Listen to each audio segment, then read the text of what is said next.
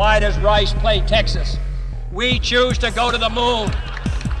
We choose to go to the moon. We choose to go to the moon in this decade and do the other things, not because they are easy, but because they are hard.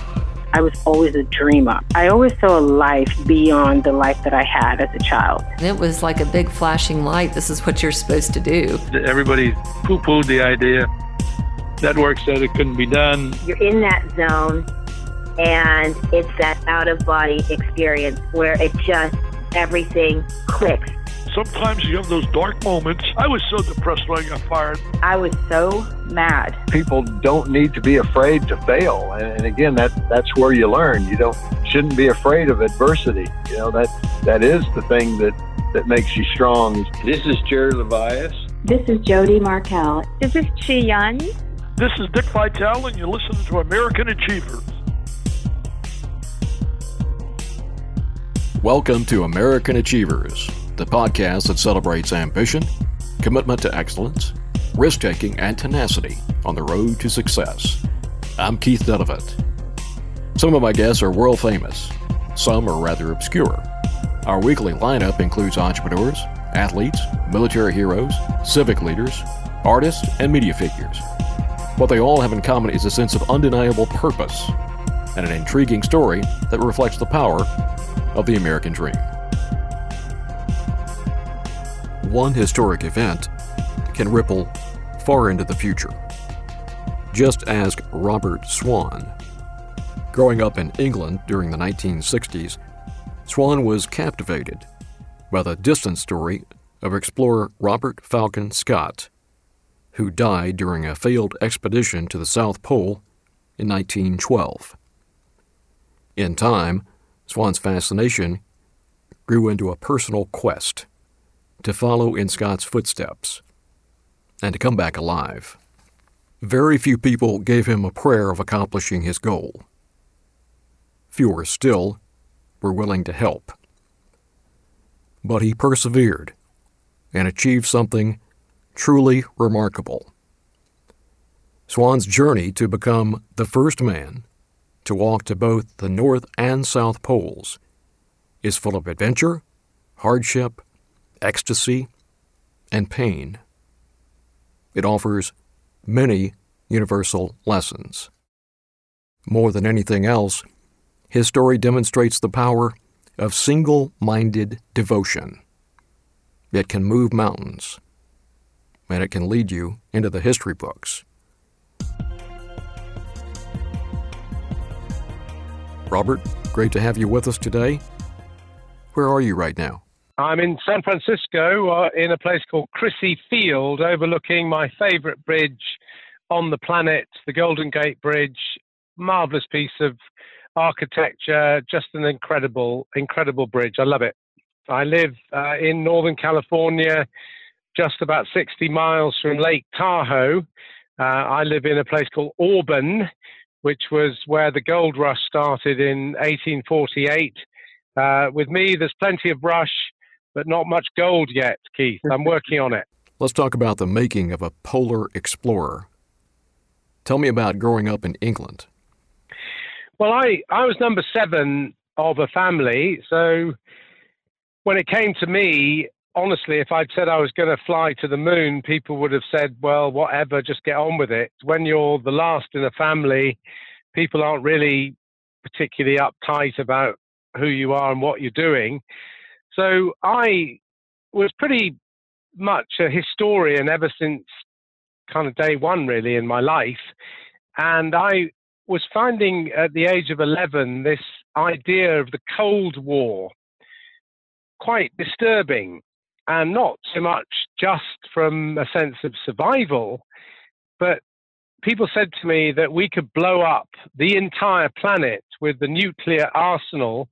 We had enough firepower to blow up the entire place 3,000 times.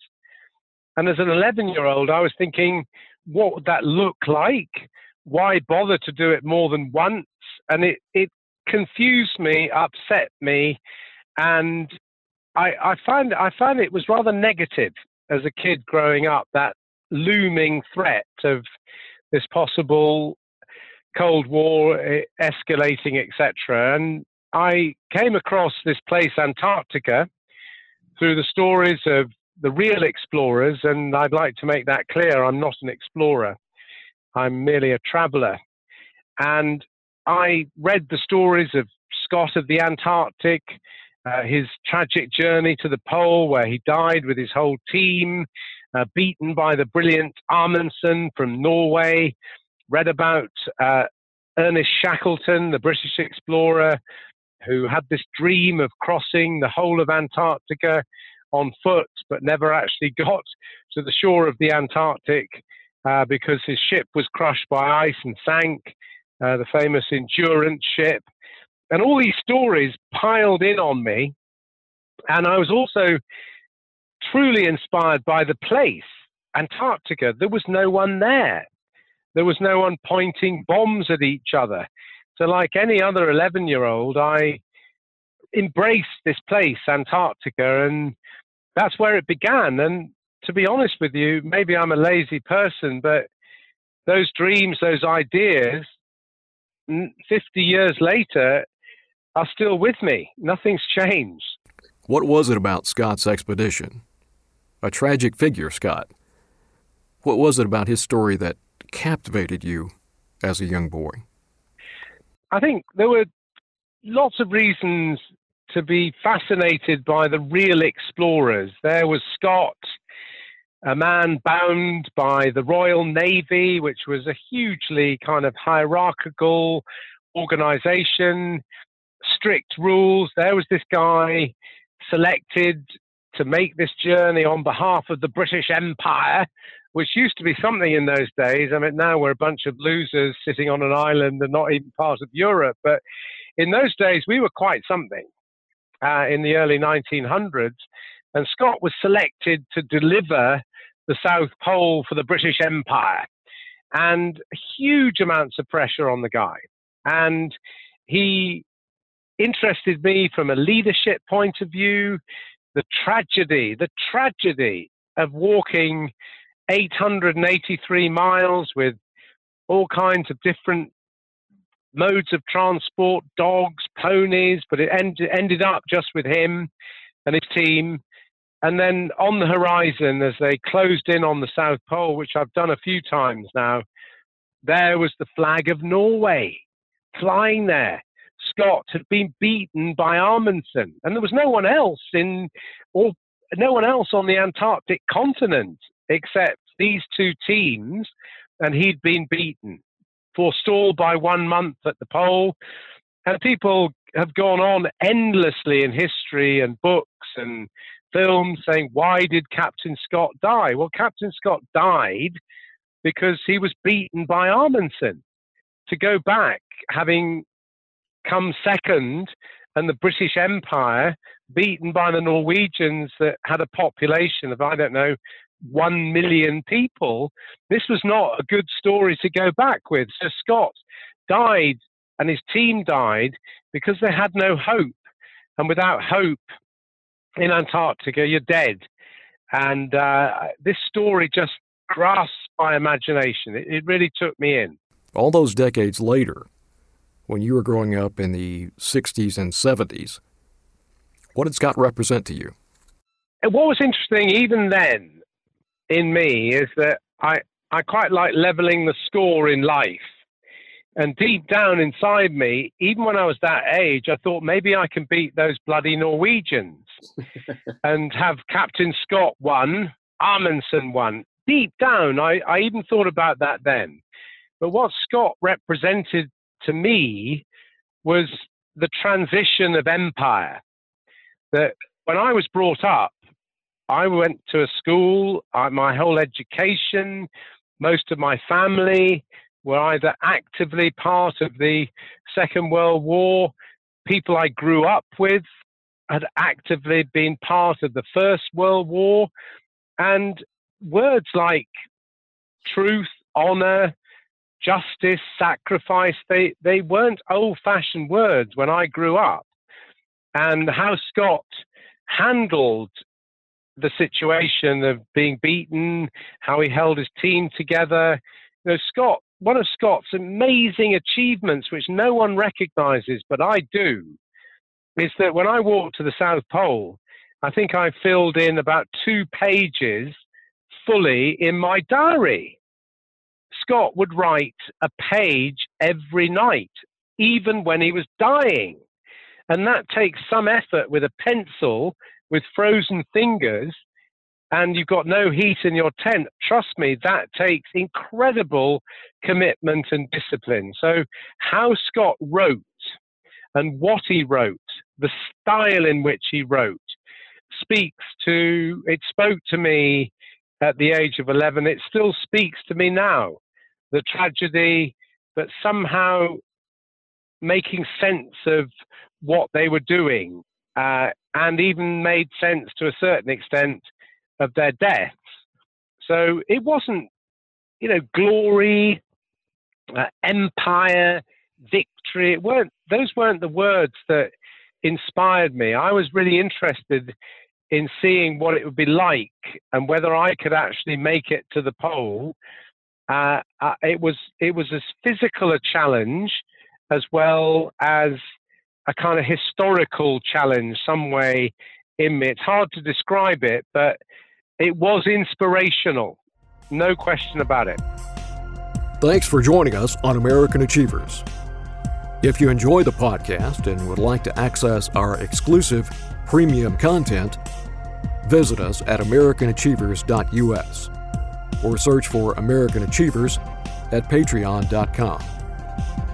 For a few bucks a month, you get to access our monthly email newsletter, the monthly American Achievers Extra audio program, and the quarterly Zoom show, American Achievers Green Room, where you get to interact with one of our accomplished and intriguing guests.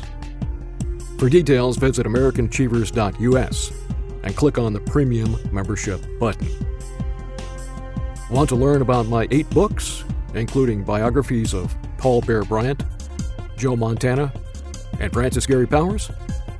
Visit KeithDonovan.com or your favorite bookstore. My latest, Speed, The Life of a Test Pilot and the Birth of an American Icon. It's all about Bob Gilliland and the development of the super-secret SR-71 Blackbird spy plane. Now back to the program. Okay, it's one thing for an 11-year-old to have this ambition. But in those early adult years, how did you first start to actually chase this dream? Well, I think one of the main inspirations for this is that I have all those brothers and sisters older than me. And having some experience, they just said to me when I was talking about this, they said, "Rob, do it. Do it now. Because if you don't, you'll never do it. You'll get a house, you'll get married, you'll get a job, and you'll never do it. Attack now." And I think that was probably one of the best pieces of advice, that I didn't hang around. I finished my education. I got a degree in, of course, ancient history, being a historian. And rather than going off and doing anything, I immediately got into my old car, drove to London, hired a very small piece of an old warehouse very near to where Scott prepared for his journey, and Shackleton too, and started to try and raise the money. I did it immediately. That was to prove a little bit of a mistake, because no one was to take me seriously for a really long time. But I started that immediately because I knew if I didn't, possibly it would just be a lot of words rather than something that would actually happen. So I made a commitment pretty early on to make it happen. The people you pitched, what did they say when you told them you wanted to mount an expedition to the South Pole? Well, I think it's important, Keith, to realize that, I'm not an explorer. I can tie 2 really important survival knots. I cannot navigate without a GPS. In fact, I still find it difficult to navigate with a GPS. I am not a mountaineer. I honestly don't know really very much about clothing, or I know about cold weather because I've experienced it. But at that stage in my life, I knew nothing. All I had was the dream. And quite rightly, when I proposed this idea to people at the beginning, they would say, Rob, there's no ways we're going to support you because you're going to go and die. So we don't want to sponsor a dead body, just like Captain Scott. It wasn't the best sales pitch, let me say. But I did learn something. I learned something early on in life, and I still use that now, is that if you listen, people don't listen much. Hopefully they're listening to the podcast, which I'm very grateful for. But people don't listen. But if you listen carefully as to why people say no to you, really carefully, with respect, ask questions like, okay, tell me why not. Eventually, if you listen long enough, you'll start to get some people to say yes. And that's how I did it. It took me 5 years working as a taxi driver on the streets of London where nothing happened. I raised nothing. People were talking in terms of counseling and psychiatric help, but like, what was I doing with my life? Everybody was saying no. But eventually, after 5 years, it started to come together. And the total time it took would be 7 years of massive effort just to get the dream to start, never mind to get it done. So persistence, listening, holding it together, and I think being rather blind, actually, as to other things. You know, all my friends had sort of fancy jobs and they were doing all these things and I had nothing. But the longer I did it, the more that I knew I'd have to do it. The more that I talked to people and said to people, this is what we're doing, the more I would have to be committed to doing it. And it's something I say to a lot of people. So, you know, one way you can make a dream happen is to talk about it so much that you end up having to do it. And that was the case for me. What you're talking about here is the power of obsession, right? I'm not too sure about obsession, but I think a very focused view, a very, very focused view of what you're doing with not much coming in. I would say focused, not possibly obsessional, but focused and realizing that eventually it would actually happen. But with having really very little idea, except history books, of what that happening would be like, which is quite interesting. Had I known at that stage how appalling it would be, I'm not sure whether I would have kept the focus and actually delivered it in the end. So not knowing was quite useful. There were various steps to this historic undertaking. First of all, you had to raise the money to buy a ship. Yeah, to go to Antarctica 30 years ago, now people, just like myself, have the privilege of flying there. But then there were no aeroplanes that went there that you could charter. So you had to buy a ship, sail to Antarctica, live there a year, be left there on your own for a year, make the journey and hope like hell the ship came back to the edge of Antarctica with an aeroplane that would collect you. So it was pretty much like the real explorers had done all those years before. So it cost like $5 million US. Anybody listening who's good with mathematics, which I'm not, $5 million in the early 1980s is a stacked load of money then, but just think how much it is now. This was a lot of money. Buy the ship, get things going, and sail that ship from London the whole way to New Zealand, and then go south off the map to Antarctica. Massive undertaking. And I think this is where, possibly because I'm lazy, and might be that I'm not a bad leader occasionally, that I had things divided up. My job was to raise the money.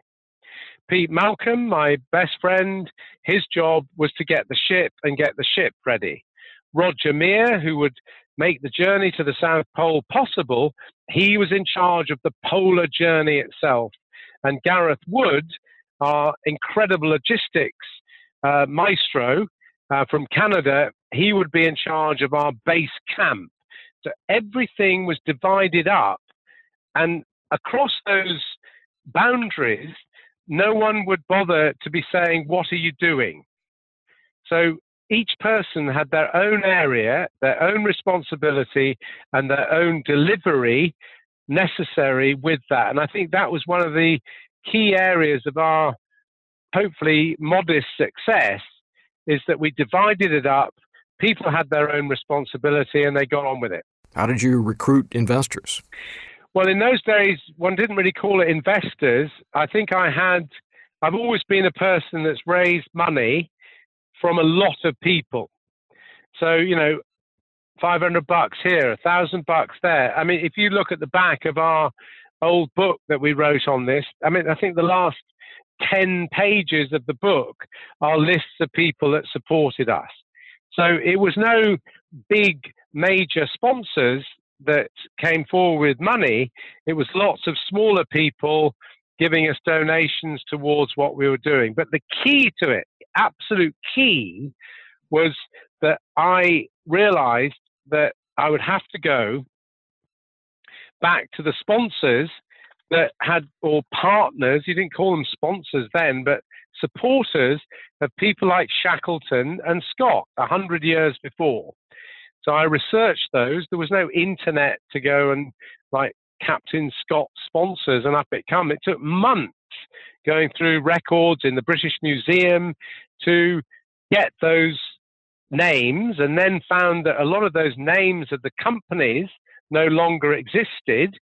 But I traced who those companies had been bought by, and was able, for example, to walk into Barclays Bank in London and say, "You sponsored Captain Scott, but the name of your bank then was Cox and Biddulph in 415 The Strand, London." And these people probably just helped me to get rid of me, but that's how I did it eventually. It's how we did it. And also a key to this was the energy necessary to do it. So if you have a ship, which we got, you need to fuel that ship.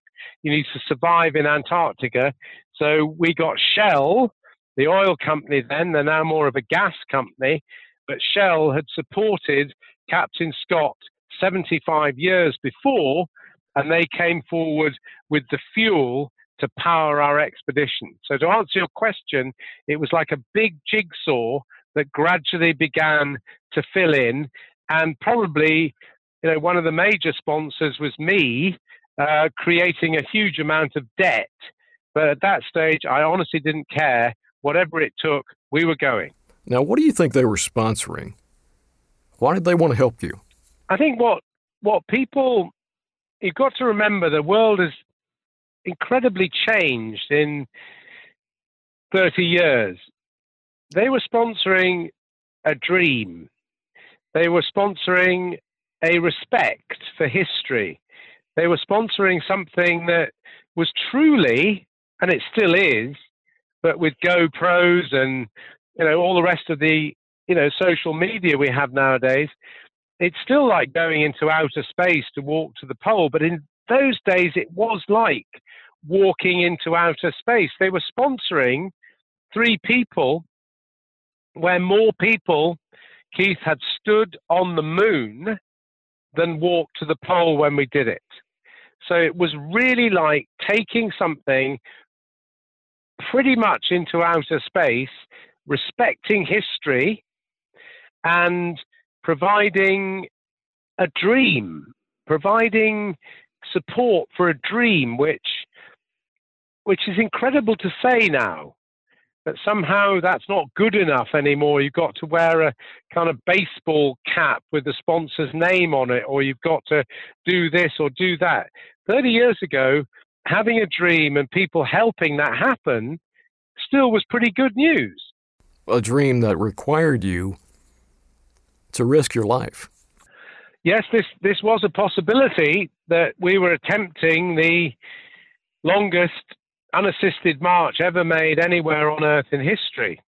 And we had no radio, no backup, no way out, no support. So we would start with 80 days of food and fuel, 360 pounds on each sledge, and we'd have 800, 900 miles to go, and we'd either get there or not come back. So yes, there was that element of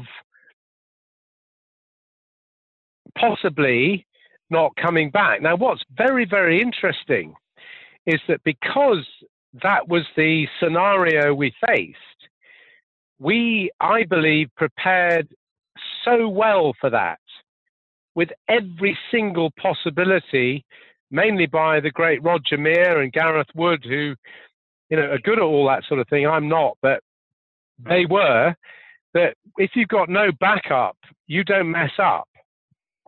And I think that in some of today's exploration, where people have got a satellite phone, or they have got a way of communicating, or possibly even being picked up by an aeroplane, which wasn't in our case, I think that people don't quite prepare as well as they could because they know or they think there's a way out. And, people can make mistakes in that direction and maybe even lose their lives. So I think that our preparation, and people also then, I know this is a really odd thing to say, and funnily enough, I was thinking about it this morning, that had we not come back, it wouldn't have been frontline news. It wouldn't have been, splashed all over the media, because it would just have been, these guys ain't coming back. And there wouldn't have been some great expose on why we didn't come back or what went wrong or whatever. It wouldn't have been. It would just have been, well, they didn't make it, and God bless them, sort of thing. There was not that focus of media that people now have. Therefore, the people that sponsored us, yes, they wanted us to live, but they weren't thinking, oh my God, we better cover our butts in case these guys don't come back because we'll get bad PR. People didn't think like that 30 years ago. They do now. Tell me about departing from England on this grand adventure. The dream is now tangible. November 3rd, 1984. Well, we sailed from England on board our ship, Southern Quest, and it took 70 days to reach New Zealand. And once in New Zealand, we resupplied and then headed south. And it's 14 days sail from New Zealand to the edge of Antarctica. Now, we were going very far south because we were going to the spot where Scott and Shackleton and Amundsen had launched for the South Pole, roughly in that area, because it's quite near to the South Pole. So we were going very, very far south for a ship. And where we went was a place where ice is only absent from the ocean for about a month a year. And the rest of the time, there's ice covering the ocean. So you've got to go in there with your ship, just as Scott had done and Shackleton had done. Go in, dump everything and everybody as fast as you can off the ship in January, and then the ship gets out fast before the ice closes in, and then you wait. You wait in your little house, which we had on the edge of Antarctica. We brought it all the way from London, and you survive for 9 months inside that hut. Ship leaves you on your own. You're there, and you face what's called the Antarctic winter. That's the first hard part of this journey. 4 months of total darkness, very isolated. For those people listening, iPhone to ring up mummy. You won't have the internet. You're not connected. You have no newspaper. You have no radio. You don't know what's going on anywhere on the planet. And you're stuck in a hut with 4 people, apart from yourself, that, you kind of don't get on that well with. And it's going to be a hard, long 9 months of waiting before you then launch to the South Pole in the month of November.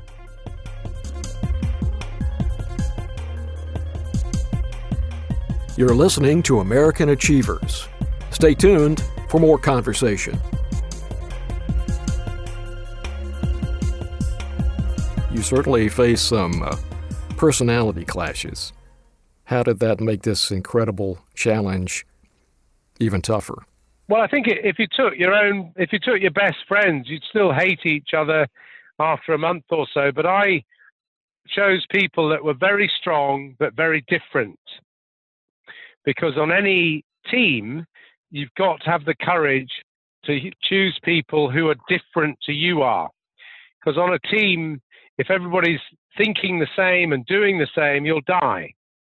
Well, what we needed were different attitudes, different ways of thinking, different ways of doing things to survive. So we had all our bases, as you would say in America, all our bases covered, but that meant very different people. And it was a very tough 9 months living in this hut, tiny little hut in the middle of Antarctica. But we came through it because we held respect for each other. What did you do all day? Well, it's an interesting point that a lot of people wonder what happens to a human being when you throw away your clock. We're all dominated by time. But actually, human beings are not designed to sleep for 8 hours. Because had we done that in the Stone Age times, we would have been attacked by the rival tribe or eaten by a saber-toothed tiger. So people are actually designed physically and psychologically only to sleep for about 4 hours and then be up and then sleep for another 4 hours. 4 hours on, then another 4 hours. Your body works best like that. So what we did, and to survive in Antarctica, there's a huge amount of stuff to do just to keep your system going. So what we had was 5 people, and once every 5 days, you were in charge of everything for 24 hours. And sadly, for the rest of the team, that included cooking, because I'm not very good at doing that. So you would be in charge once every 5 days of everything for 24 hours, everything. And the other 4 days, you could do really what you wanted to do. So those other 4 days would consist of some training. You'd go out, but you wouldn't be dominated by the clock. And interesting, if you throw away the clock, as I say, you basically sleep for about 4 hours, get up for about 8, then another 4 hours. It's interesting how your body works along those lines. And I took, I think, 50 books that I wished I'd always read, or I felt I should have read, or would want to read in the future. So a lot of reading. I typed letters on an old typewriter, which irritated the hell out of the rest of the team because of the noise of the typewriter. I'd write letters which were never posted for a year, but they were letters to thank the sponsors, all of them, who'd kindly helped us get that far. What's the isolation like mentally? How do you deal with not knowing what's going on in the world? Well, it's quite nice, actually. And the more that you listen to the news and watch all the things that dominate our lives now, which are mostly negative, I might say, it was quite nice to be away from everything. And I think part of it also was that because there was no possible communication, nothing, then you had no worries about your family and your friends and your mother and your father and all these people, because there was no ways of communicating with them. So therefore, you kind of switched off and just said, well, fine, I don't have to send a WhatsApp to let people know what's happening. There just was no sense of communication. What was happening in the world, you didn't care about. The only thing we used to dream of was that what happened if the world ended, there was some terrible nuclear disaster, and we'd be the only people left. That was something we always talked about, and our ship wouldn't come to collect us because there was no ways it could make it. So that was an interesting mind game that we played. But you come through 9 months of isolation, I suppose, by really knowing what you're doing, why you're there, and that you made a choice to be there. And what did that choice say about you? I think the choice, this is when the reality of the dream began to kind of hit home. You know, I'd read the stories of the real explorers and read about their time, you know, in their huts waiting for 9 months. But the reality of being in a hut for 9 months with 4 people that you don't like and they don't like you is a bit more real than reading the diaries of Scott and Shackleton. So gradually, the dawning of the reality of what I suppose I talked us into was beginning to dawn. And that reality would only actually get worse once we started walking to the pole. So this was a kind of reality time for me of going, my God, so this is what really I dreamed of doing. And maybe it's a bit of a nightmare, but either way, I need to finish it. Did you come to regret it? I don't like regretting anything. I'm not a person that regrets anything, really, just a few things maybe in life, but not much. No, I think that to regret is incredibly negative and a complete waste of time. No, I didn't regret it. I was proud of the fact we were there and what we were doing, but the reality of it was quite hard. It is hard. How do you know it's time to start walking? Well, there's 2 things. One is you know the date. But secondly, when the weather starts to improve, it's then time to blast off. And, you know, I feel that there was also driving this a sense of quite serious ambition. And I'm not embarrassed to say this, that as a historian at school, at university, and my passion has always been history, that I was pretty much out to make my own one line in history. I was tired of reading about history. Could I make one line of history for me, just to do it, to survive it? So at the very worst, during difficult times, either during our time waiting or at our hut or during the actual polar journey, that idea that, you know, I simply had to do this. And if we did do it, then at least I could feel that I'd done something that was pretty much out there. So there was a sense of ambition that sort of held it together. I wasn't too sure that ambition would make. It wasn't money and it wasn't being famous. It was more like an ambition for me just to do one thing, one line in the Guinness Book of Records, one line to say the first person stupid enough to walk to both poles, Robert Charles Swan, Britain. There was that at that stage, yes. I'm not foolish enough or deceitful enough to say that wasn't something that was driving me on a bit. What people tend to do now is to justify what they're doing for some other purpose. And to a certain extent, I have fallen into that trap myself. But it was very clear and quite inspirational just to say, we're doing this to do it, without saying we're going to raise $1 million for some worthwhile charity, or we're doing it to do this, or we're doing it just to do it is not a bad thing. You know, why does a runner like Captain Bolt, why does he win the 100 meters and the 200 meters in the fastest time ever? He's doing it to do it, and that's enough. So I think it's quite refreshing when I look back on it that we were doing it just to do it, and there's nothing wrong in that. Of course, making sense of why you did it, perhaps giving back a little bit from why you did it afterwards is important, but during it, it's not a bad thing just to do it to do it.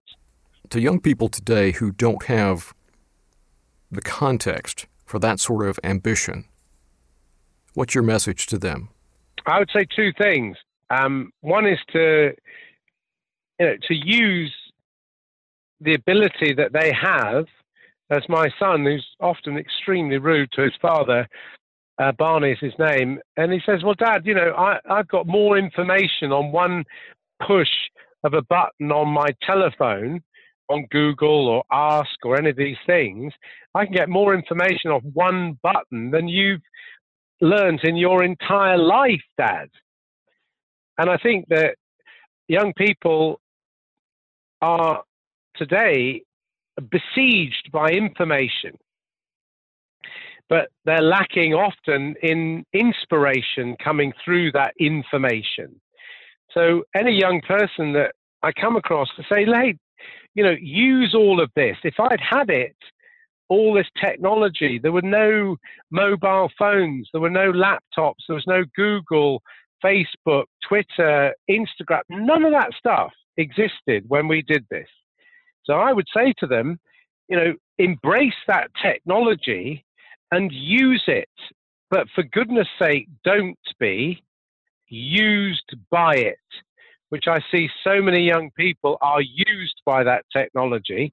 And remember to have a few dreams. Don't live through the dreams of other people that you can Google or Facebook, or have your own damn dream. And it doesn't have to be some big fancy thing like walking to the South Pole. I definitely stress against it because it's extremely tiring and very dangerous, and actually on the whole quite boring to do it. So don't think you've got to do some massive thing, but have a dream. And that dream could be small, but do it. That's what I try and say. So you've stepped out of that hut. How did it feel when you stepped out into the cold and started that journey? Absolute, total and utter panic. Just completely overwhelmed by this moment where I had no idea really. I was with two people that do things like climb the north face of the Eiger in winter and huge Himalayan proper professional mountaineers and travelers. I'd never done anything like this. So I walked out of that hut completely and utterly freaking out, panicking, worried. It was possibly one of the worst days of my life. And our sledges were hugely heavy, 360 pounds per person. No one in history had ever pulled a sledge that heavy, and I kind of worked out why on that day. So it was a really difficult day, but I did know one thing, and it was possibly the secret to me making it, and I think the secret to Roger and Gareth making it, is that we didn't think of the pole. What we thought about was the next night, the next hour, the next cup of tea, the next moment. So dividing the journey, not thinking ahead, but thinking about one day at a time, or one morning at a time, 1 hour at a time, one step at a time. That was very helpful. But those first few hours, complete panic. And then I began to settle into the journey. How cold was it? Well, at the beginning, not that cold, but probably in Fahrenheit, I don't know, mid-20s. But it would get colder as we went to the pole, because you're going to high altitude, and it would drop down to the minus 30s, minus 40 is where the two scales join, Fahrenheit and Celsius. So yeah, it would crank down to minus 40, but that doesn't matter. Cold is not a big issue. It's wind and cold. So wind and cold are a dangerous pair. They hunt together, and together they're really dangerous. They are a fearsome duo of cold and wind together is what takes you down. So it was always wind that we would be focused on the most, avoiding the wind. But guess what?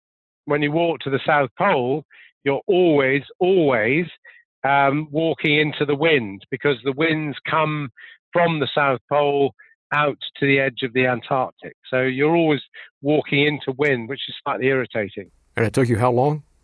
It would take us 70 long days, 9 hours a day, 7 days a week, 70 days in a row, because without radios, without any communication, if we run out of food, we'd be dead in 5 days. So we had to keep our averages up. Doesn't sound much, but we'd have to average 12 nautical miles a day, average. And you know full well, any listeners will know, that doesn't sound too awful, but if you miss a day, your average goes down. Miss 2 days, your average has gone all the way down to about 7, and then you've got to make it up, and you can't do it in a day. It takes a week to make your average back up. So 9 hours a day, 7 days a week, 70 days in a row to the pole. And our biggest fear wasn't just falling down a crevasse, which would have been pretty grim, but at least you probably would have died in the process. But our biggest fear was that if we were navigating using the sun, a sextant, and a watch, what would happen if we miscalculated and we were, let's say, 50 miles off course and we arrived 50 miles away from the South Pole? We wouldn't know where the hell it was. And we'd be right down to the wire on food. It was a thing that still lives in my nightmares, that we would arrive at the pole and it wasn't there. But nothing to do with me, I might point out. But I was with the best. Roger and Gareth are just extraordinary human beings, and they navigated us 300 yards off course. And it one of the most extraordinary pieces of navigation probably ever, really, to arrive at the South Pole Scientific Station run by the United States government. Bang on target. It was an extraordinary moment, and yeah, it was a moment that was to turn our lives upside down, but at least we got there. Was there ever a moment when you were dealing with this extreme challenge on so many levels when you thought you're not going to make it? Quite a few times, actually, is that we were using incredible new technology, which obviously it's not that new now, but we were using for the runners on our sleds. Underneath the sleds that we pulled, they would have this incredible new, it was like Teflon on a frying pan, which, as you know, is non-stick. And we had this incredible these new runners that had never been used before. They were like incredibly smooth. But we were told by the people who made them that there was no grain on these runners. It didn't matter what way you put them on, they would be smooth. But we found out, or I found out, that there was a grain. So after about 100 miles of the journey, my sled started to feel heavier than when I started. And what was happening, and you couldn't really see it except through a magnifying glass, that the runners on my sledge were starting to grow hairs, because it was like a piece of wood going against the grain across a surface. Gradually it roughened it up. And I didn't know this. And gradually my sledge, rather than getting lighter every day, which it should have done because we were eating food and using fuel, was getting heavier. But being a stubborn idiot, I didn't really think. I just thought, well, I'll get better, or maybe this is how awful it's going to be. And after 400 miles of the journey, I came to a grinding halt. I couldn't move the damn thing. And we were dead, or I was dead, if I couldn't move the sledge. So my companions, Roger and Gareth, came back, and it was just a moment where they put my harness on and started to pull my sledge back to the base so we could get me better, and they couldn't move the damn sledge. We got it to base, we turned it over, and there were these hairs off the bottom of my runners, That night, we changed the runners down, smoothed them down, and the next day, I literally took off as if there was no sledge at all. So at that moment, I thought, game over, I'm dead. But we came back, and 500 miles later, we got there. What does it do to your psyche to deal day after day with a very real possibility that you might die that day? Well, not a huge amount, actually, unless you focus on it. And, people far braver than I go to war. There are people at war today, women and men risking their lives for what they believe in and their country. I think that you have to say to yourself, I've got this under control as much as I could or can. And if you start thinking you're going to die, you probably will die. So you have to remove those thoughts and just concentrate on the next day and the next hour. Concentrate fully on what condition you're in. Are you eating the right food? Are you resting enough? Is your clothing okay? So you take your mind off the fact you might die by making sure you don't die. Pretty simple, really, but you can't think about dying because if it gets to you, you probably will die. So, no, you didn't think about it a huge amount. So you knew you were getting close, or at least you hoped you were getting close. Take me through that final day and how that felt. Well, closing in on the pole, after 70 days, you've seen nothing. Nothing. And suddenly you think this you start to feel it before you see anything. But then right on the horizon is a little lump. And I thought, obviously, of how Scott had arrived at the pole and they'd seen a flag on the horizon and they couldn't believe it was a flag, and it was the flag of Norway. So on the horizon, the good news was a little bump, and we all triple-checked it, double-checked it. Obviously, we didn't carry binoculars because they're too heavy, but we all checked and we said, yeah, that's definitely a lump on the horizon. It has to be the South Geographic Pole. An immense relief. And as we closed in, because you can see quite a long way, it didn't seem to get any damn bigger. So it got quite frustrating for us to be marching like for a day, and it didn't seem to get any bigger. That it took a long time to close in on the pole, and eventually it did start to get bigger, and we knew it was the pole, and there was a huge sense of relief and a little bit of a sadness somehow that it was the end of a journey. Interesting to say that, really. But I, being me, was thinking about having a bath and having a jam sandwich that I dreamt about with lots of butter on it. And we closed in, and I think we arrived, well, I know we arrived at 11:53 at night. So there wasn't anybody there. And we came into the incredible base there. The United States government does waste quite a lot of money on some quite strange things, but any taxpayers listening, you spend good money through the National Science Foundation on the fantastic science that you do at the South Geographic Pole, a very worthwhile scientific station. But to be honest, they weren't expecting 3 people to walk in there. It's not like it happens, it doesn't happen. So they got a bit of a shock when 3 people appeared looking pretty beat up, arriving at the pole, and we went into the station, and we thought we'd dropped our sleds, and we walked back out, and we went to where exactly the South Pole is. It's marked, the exact South Pole itself, and we stood there, and we were so proud. It was just the most extraordinary moment. Yes, we weren't best friends, but we'd done this together, and it was a huge sense of relief, a huge sense that we'd done it. All the people on the ship, all those supporters, all those years of battle, it was a great moment. And as we were standing there, the base commander from the South Pole, huge guy, massive beard, came out, and he had tears coming down the side of his face. And I thought, well, Americans are a bit emotional, but this looks a bit much.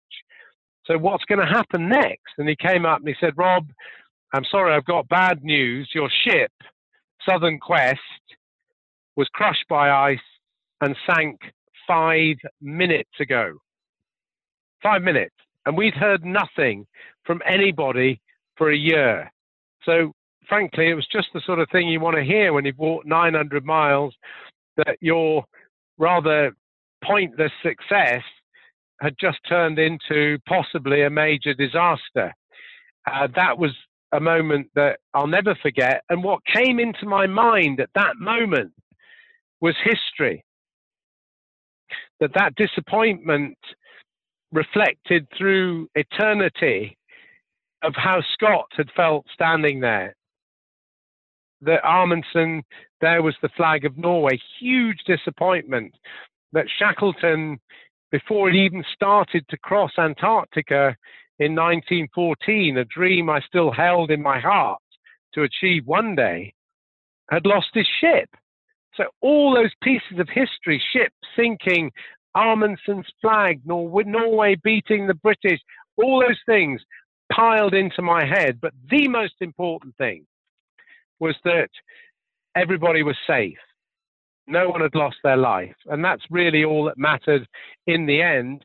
I was in for probably the biggest fight of my life, but it didn't matter because everybody was okay. And we had reached the South Geographic Pole on foot, something that people said could not be done in the way we did it.